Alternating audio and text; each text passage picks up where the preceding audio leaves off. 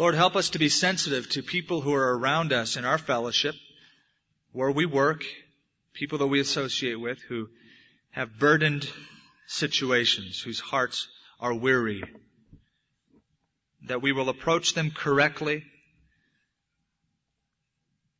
and that we'll minister to them.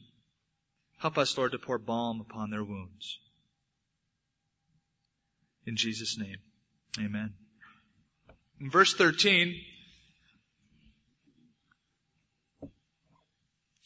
Paul says, "But we ought always to thank God for you, brothers, loved by the Lord, because from the beginning God chose you to be saved through the sanctifying work of His Spirit and through belief in the truth. He called you to this through our gospel, that you might share in the glory of our Lord Jesus Christ. So then, brothers, stand firm and hold to the teachings we passed on to you, whether by word of mouth or by letter. May our Lord Jesus Christ Himself and God our Father, who has loved us and by His grace gave us eternal encouragement and good hope, encourage your hearts and strengthen you in every good deed and word." I find myself many times placed in a situation of dealing with people who are hurting. By very nature of what I do, not a week goes by that I don't hear of a divorce, a separation, perhaps a death, a disease in someone's family, a child being molested, a family breaking up, or something where there are hearts that are burdened down. Now, these are situations that probably you are also in contact with, maybe not to the same extent or in number, but certainly you meet people who are always saying, "Would you listen to me? Can I pour out my heart to you? I'm hurting. Do you have anything to help me with?" And so because of that, we're not just this morning dealing with going through trials or having a heavy heart, but approaching other people who do. It is time that you learn how to counsel people, how to share with people. I'm sure many of you have been the recipient of counsel. You've come to someone who's shared things with you that have lifted you up and they've helped you. And now it's time to do the same to other people. For it says in 2 Corinthians that God comforts us so that we can comfort other people who are going through it just like we were. And so this morning we talk about approaching a heavy heart. We need to cultivate encouragement. The reason being is that discouragement is no respecter of persons. It happens to everyone. I remember the first Bible that a friend of mine gave to me. At that time, he was just someone who was an authority figure. But I came into a Bible study one evening with my handy-dandy, messed up Bible that was a paperback that I stuffed in my pocket. And the guy said, "Look, let me give you a real Bible." It was my first King Jimmy Bible. I admired that guy because he was always stable, strong, confident in the Lord. I always looked to him as a model of consistency and encouragement. And a few years ago at a meeting that we were both at, he said, "I'm ready to quit. I feel so discouraged. I'm ready to quit my ministry." I thought, "You're kidding. You gave me my first Bible. You're ready to quit? You've always been strong, always stable." We need to cultivate encouragement because of the discouragement that happens to people. William Barclay in his commentary said, "One of the highest human duties is the duty of encouraging people. It is easy to laugh at men's ideas. It's easy to pour cold water on their enthusiasm. It is easy to discourage others. The world is full of discouragers. But we have a Christian duty to encourage one another. Many a time a word of praise or thanks or appreciation or cheer has kept a man on his feet. Blessed is the man who speaks such a word." When Paul sat down one evening to write a letter to the Thessalonians, he was writing to a church that was 3-4 months old, baby Christians. And it was a church that was growing by leaps and bounds. Paul says, "You're full of faith. You've got lots of love." He commended them. But it was a church that was really going through the fire. They were being persecuted in an intense kind of a fashion. Somebody wrote a letter to them. Now, it wasn't Paul, but somebody wrote a letter that said, you guys are already in the great tribulation, in the day of the Lord. And they were flipped out. And so Paul writes them a second letter, 2 Thessalonians, to encourage them. He recognizes that he's dealing with people who feel broken, whose hearts are burdened. And so he approaches them in a very tender kind of a fashion. And we learn a lot here in verses 13 through 17 on approaching other people who have heavy hearts. Paul doesn't say, I want you guys just to snap out of it. You're all carnal. You shouldn't complain. You shouldn't feel this way. Neither does he say, well, discouraging feelings are negative and you don't have to confess that. You don't have to receive negativity. You can just be positive. That is called Band-Aid theology. It's the theology that never does anybody any good. It just puts a seal on the real feelings. We don't receive that. We don't feel that way. You just make a confession or snap out of it. He deals with them very tenderly in a beautiful kind of a fashion. As someone said, why is it that the church is the only outfit that shoots its own wounded? There needs to be encouragement. I read a saying once that read like this: a pat on the back, although only a few vertebrae removed from a kick in the pants, is miles ahead in results. And that's Paul's approach. It's a pat on the back. He comes alongside to encourage those whose hearts are broken. He says in the first couple verses, we ought always to thank God for you, brothers, loved by the Lord, because from the beginning God chose you to be saved through the sanctifying work of the Spirit, through belief in the truth. He called you to this through our gospel, that you might share in the glory of the Lord Jesus Christ. Paul, first of all, reminds them of some basic truths that people who are suffering often forget. Suffering has a tendency to rob perspective. You know, you're overwhelmed by your problems. So overwhelmed that even the basic truths you forget because the problem seems so large, so bigger than life, that someone can come alongside and remind you of something and you go, that's right. I know that, but I've just forgotten it because this thing has gotten so out of hand, it seems. It reminds me of Isaiah in chapter 6. He receives a vision. He said, in the year that King Uzziah died, I saw the Lord high, lifted up, sitting on the throne, and his train filled the temple. God was reminding Isaiah of something very simple in the midst of his suffering. For King Uzziah was a good king, but he's dead. Who's going to take over the throne? Who's going to rule the nation?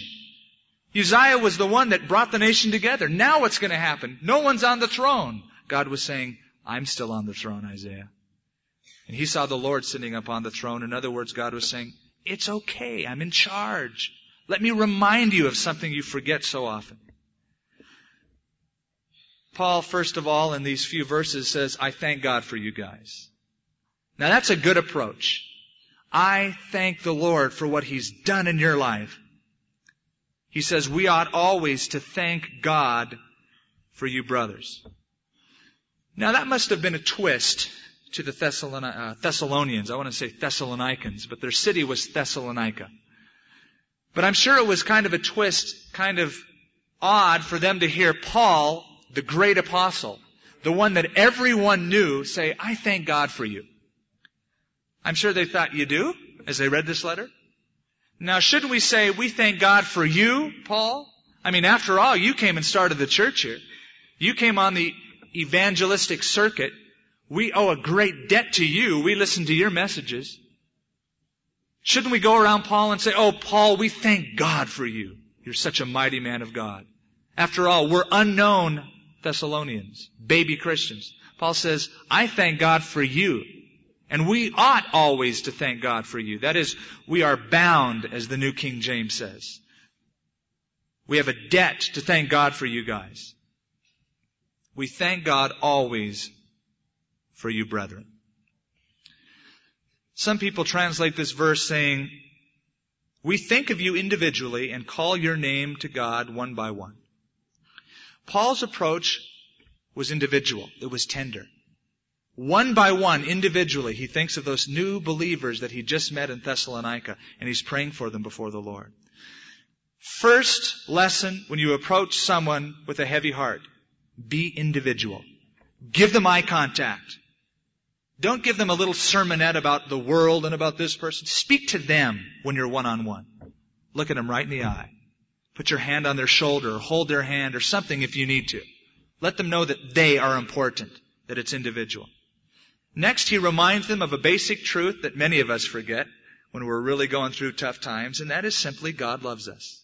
He says we ought always to thank God for you, loved of the Lord, or beloved. I treasure that phrase. Because it is a phrase that it is so overused and so forgotten, next time you encounter someone who's going through a trial and they're just freaking out, they've forgotten that God loves them. If they really were aware and in touch with that, I think they'd be a little more at ease. If they really knew at that moment God is really concerned for them and loves them, I think they would be more at ease. When I was a young Christian, I would call this one place of ministry a corporation, and the gal would answer the phone. She would say, well, this is so-and-so place of business. God loves you, every time someone would call. And I remember as a young Christian thinking, that bugs me. And it takes so long for them to answer the phone. This is so-and-so speaking. God loves you. Until one day I really needed to hear that. And it just punched my heart. I needed to hear that God loved me because I was going through a time that I just forgot about that. And I believe that Christians, that people in general, even Christians, have a hard time believing that. Realizing that. It's hard to come to grips with a God who loves me unconditionally. We're always trying to earn God's love. Prove to Him that we're worthy of Him loving us, instead of just accepting His love freely. And it's hard to understand God's love because His love is so incomparable. There's nothing we have to compare with His love, because we don't love like that. Your husband, your wife, does not really love totally like God loves. You have nothing quite to compare it with. It is always consistent. It always thinks the highest. It's always there. And you can never get out of a place where God doesn't love you. Now, you can come to a place where you don't feel it. That happens a lot, doesn't it? Especially in suffering. We don't feel His love. We're not in touch with the fact that He really cares. We think, who cares, if anybody? God's love never ceases, but it's possible to get out from the umbrella of God's love. If we went out in the sunshine this morning, you can't keep the sun from shining, but you can keep yourself from experiencing the sunshine. You can go under a tree or put an umbrella over your head. But the sun is still there. You're just not experiencing the warmth of the sunshine. When I was a kid, there was a time when I doubted anybody's love for me. And it was just a stupid incident. I was in school and the teacher the day before said, now tomorrow kids, bring your assignment, bring your homework. Don't forget this project that we've been working on for a couple weeks, this little essay report. Bring it to school in the morning. Don't forget. And she kept saying, don't forget. What did I do? I forgot it. At lunchtime, I reached in my notebook and my paper wasn't there and I freaked out. So I decided that I would promptly go home, which was 8 miles away, and get my report, and I started walking through the boonies. I left school at lunchtime and I'm walking through the boonies. I figured I'm going to get kicked out of school. She told me not to forget it. I can't tell my parents because they'll kick me out of the house. Well, the school had called my dad, and my dad is driving back to the school, and he spots me from the road walking out in the boonies, running toward home. And he honks his horn, and I see him, and I run the other direction. When he finally catches up with me, I get into the car, and I'm shaking because I figured this is it. I'm expelled from being a son. My dad said, what's wrong with you? I mean, it wasn't what's wrong that you left it at home, but why are you shaking? I'm not mad at you. I love you. You don't have to worry. A lot of kids leave their homework at school, son. Let's go back to school. Let's get this thing over with. Turn it in and then we'll go home afterwards. I'm not mad at you. I love you. You do? I doubted it. His love was always constant, but there was a time where I wasn't experiencing it. In fact, I thought he was angry at me. Paul then goes on to say, not only does God love you, but he says, because from the beginning God chose you to be saved through the sanctifying work of the Spirit and through belief in the truth. God loves you and God picked you. Important thing to share with people who are hurting, who feel useless. That God chose you. That God's love for you is constant, so much so that before the foundations of the world, He chose you to be saved. He picked you to be saved. You belong to the Lord. He's begun a good work in you. He's not going to dump you now. He hasn't brought you this far to let you go. He has no unfinished projects. He's still going to work in your life. Again, this is a difficult concept for us to understand because so much emphasis is placed upon our choice, our response to God. We choose the Lord. We seek the Lord. And it is true, we do make choices and we need to choose following God. But from the beginning, we didn't choose the Lord. He chose us. Jesus told His disciples who had made a choice to follow Him, He said, "Psst, you guys, I want to tell you a secret. You didn't choose me, I chose you and ordained you to bear forth fruit."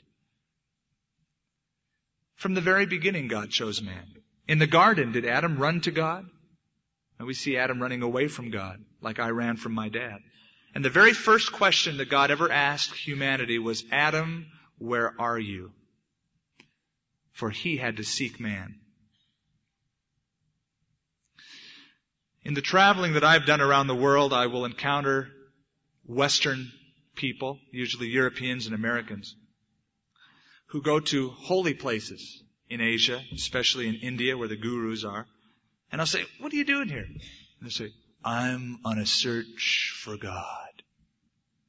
And usually my response is somewhat sarcastic. I'll say, "I didn't know He was lost." I think it's the other way around. I think God is searching for you. And I think that's why I'm talking to you right now, is because God's been searching for you all this time. You're the one that's lost, not God. God chose you from the beginning. God didn't choose you and you said, "I'll surrender my life to the Lord." Okay, I'll choose Him now. His heart's right. God chose you before you were born. God chose you, it says in Ephesians, before the creation of the world. And I like what Charles Spurgeon once said. He said, "I'm glad God chose me before I was born because He never would have picked me after I was born." Now there's a lot of people that have a problem with this, what is called predestination, or God choosing you. Before you even came into the world, God picks certain people who are going to be His. And immediately people say, "That ain't fair." How can God give people the freedom of choice and then choose people to be saved? Very simple. God has something that you and I don't have. It's called foreknowledge, precognition. He knows everything in advance. The Bible says we live our life as if it's a tale that has been told already. It's a rerun to God. God can see into the future and know the people who will raise their hands or come forward or say, "Jesus, be my Savior." Knowing that in advance, He can choose them in advance. He knows who's going to be on the winning team. How can you say that's not fair? Let's say we were to have competition, baseball, basketball, and I'm a captain and you're a captain. And of all the people out here, I look at the most athletic person and I say, "I think I'm going to win if I pick this guy." I pick him. You say, "That's not fair." Why isn't it fair? I have the freedom of choice, like you have the freedom of choice, and I picked him. He's on my team. God just happens to know in advance who's going to choose Him, who the winners are going to be. That's why I'm so grateful and thrilled that He chose me. You say, "That's not fair." Why? Well, because I'm not a Christian. Well, why aren't you a Christian? God has made the way available. He's opened the doors for you. All you have to do now is come to the Lord. Accept Him personally. Make a commitment to Jesus Christ. No way. I'm not going to do that. Well, then maybe God hasn't chosen you. But you'll find something once you come through the door. Once you make the decision by your own free choice to follow Jesus Christ, you know what you're going to find? A great truth that He has chosen you from the beginning of the world. And you get to heaven, you'll see your name in the book of life. And God said, yeah, I put that in there before I created the world. Well, how did you know? Well, I just knew that you'd respond, and so I chose you. It's important when people are suffering to tell them, to remind them that God loves them so much that their name was locked away by God before the foundations of the world. That's how much God loved them, so much so that He would pick them, that He would choose them. Going on in these same verses, Paul reminds them that they have a calling from God. He says in verse 14, He called you to this through our gospel, that you might share in the glory of Jesus Christ. You have a calling. I have found that when people are overwhelmed by their suffering, by their disease, by a death in the family, by their job failing, when they're overwhelmed by hard circumstances, they tend to minimize their importance. They think, man, I've been going through this thing so long. Yeah, but God has a plan for you. God wants to use you. Oh, what? God doesn't want to use me. I'm so unimportant. I've always got these problems. I can never seem to rise above these problems. It's so difficult for me. It's so tough for me. God couldn't use me like He's using all of these other people that I see at church who are just seem so right on, so happy. Suffering tends to cloud our feeling of importance and worth as far as doing anything for God is concerned. And so Paul reminds them, God loves you. God picked you before the world was created, and God chose you. That is, God has called you, given you a calling. He wants to use you.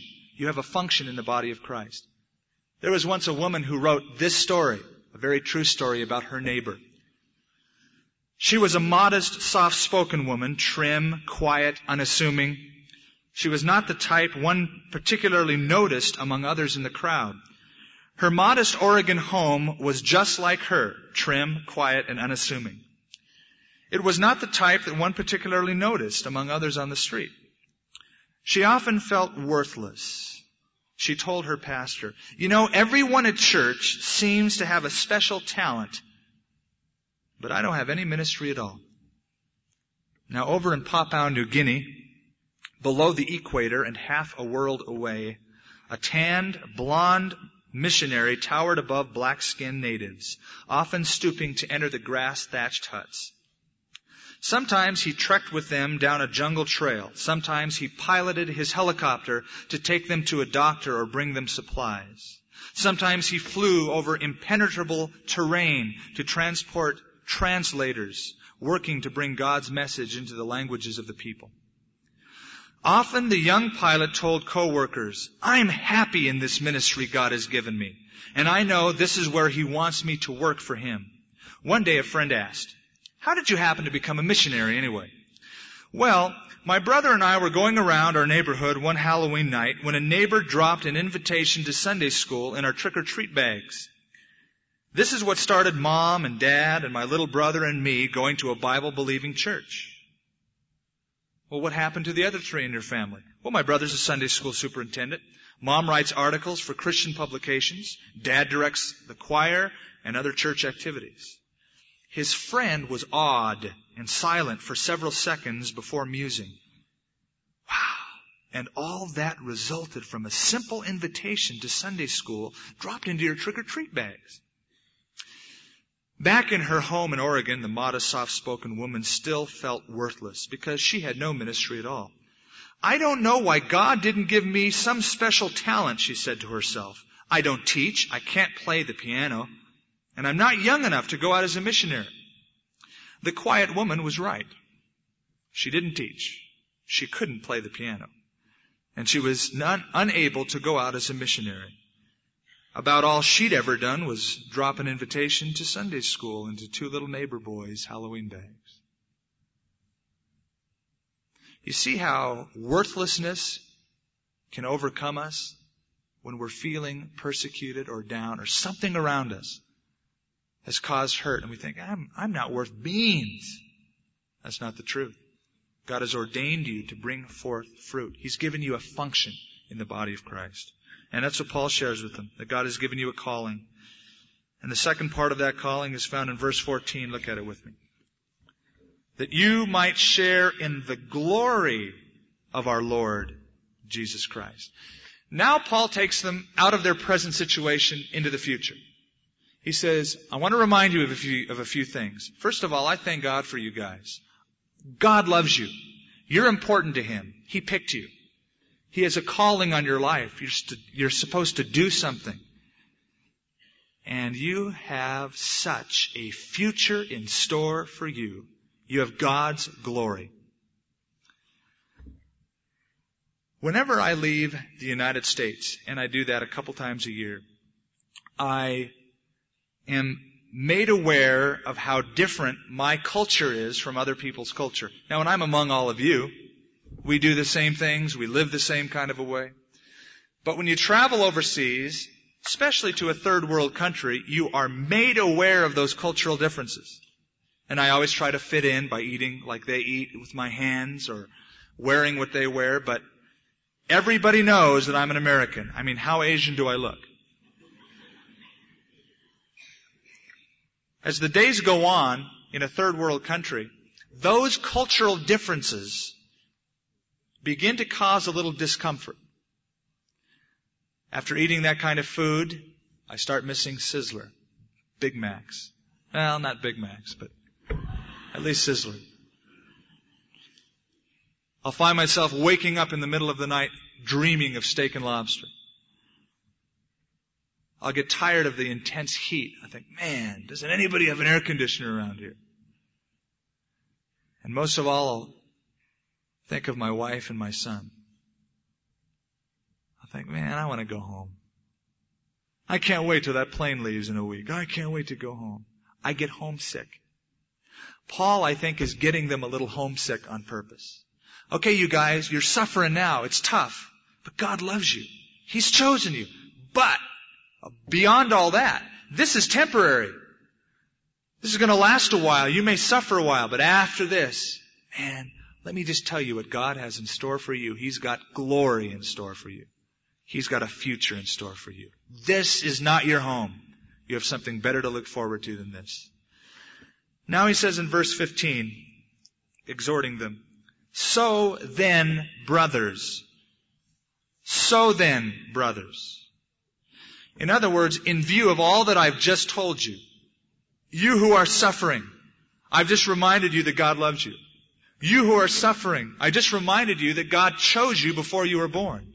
You who are suffering, I just reminded you that God has a job for you to perform while you're here. You who are suffering, I just reminded you that even after this time of suffering, the future's great. Because of all this, stand firm and hold on. Stand firm and hold to the teachings we passed on to you, whether by word of mouth or by letter.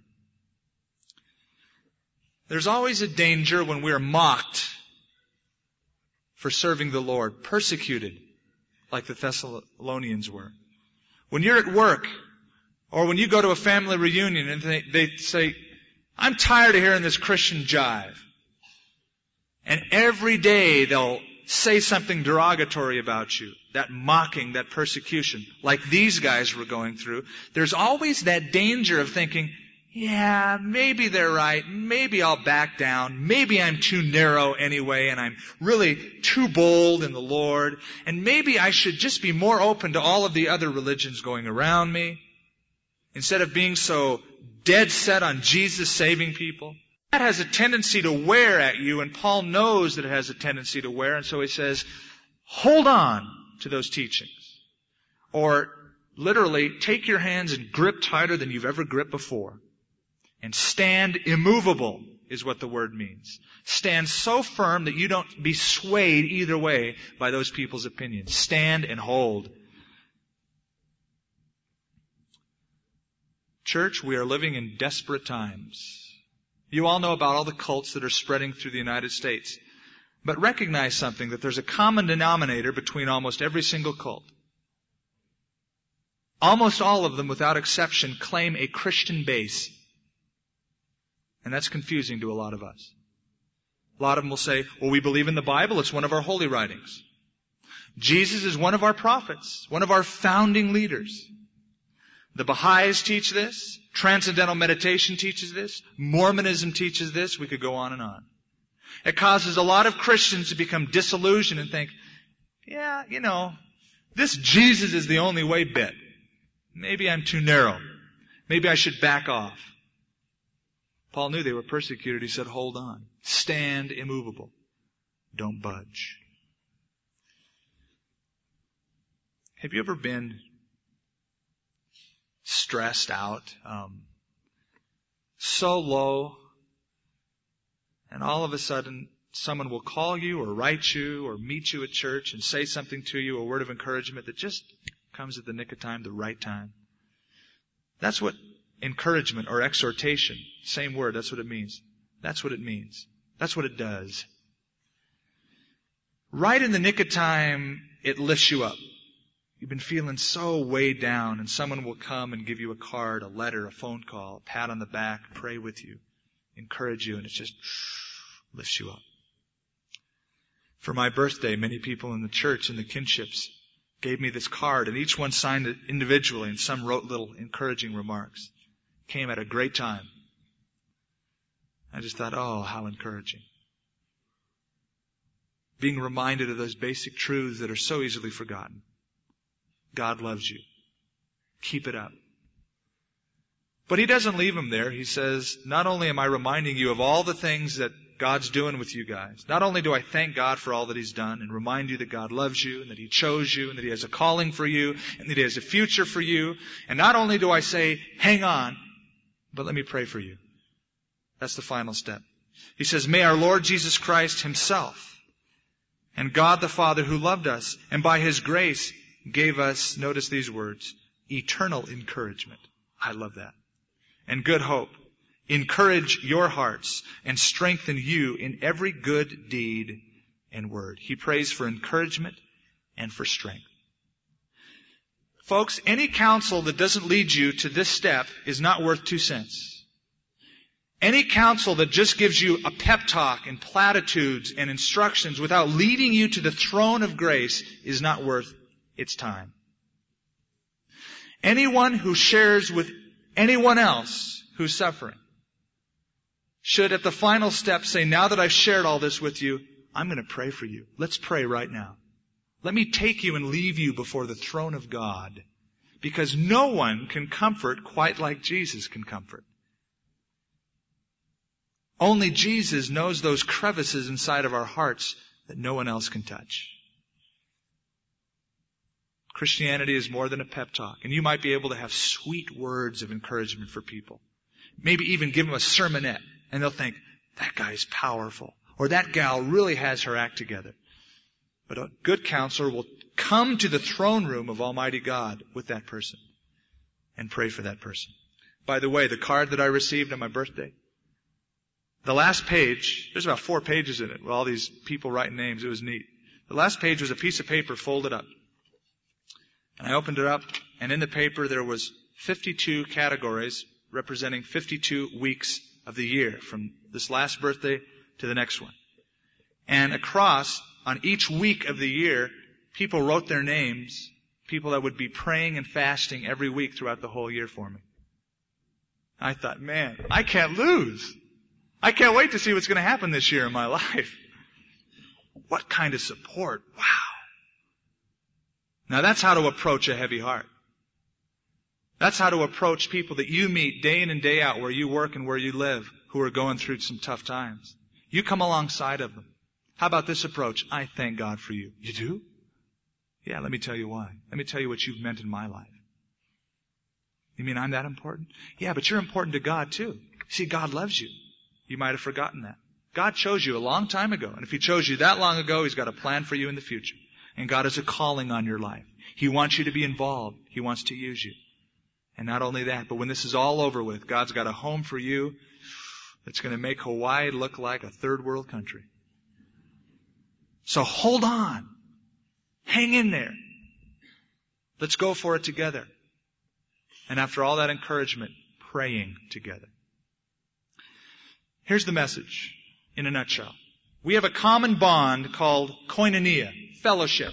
All of us enjoy it. We have things in common. But koinonia needs lubrication. It needs encouragement. That's what lubricates fellowship. It needs a coming alongside. And here's a couple pointers. Number one, verbalize it. Say it. Oftentimes, I've heard husbands and wives say, I don't need to verbalize. They know, she and he, they know that I love her. I told her when we got married.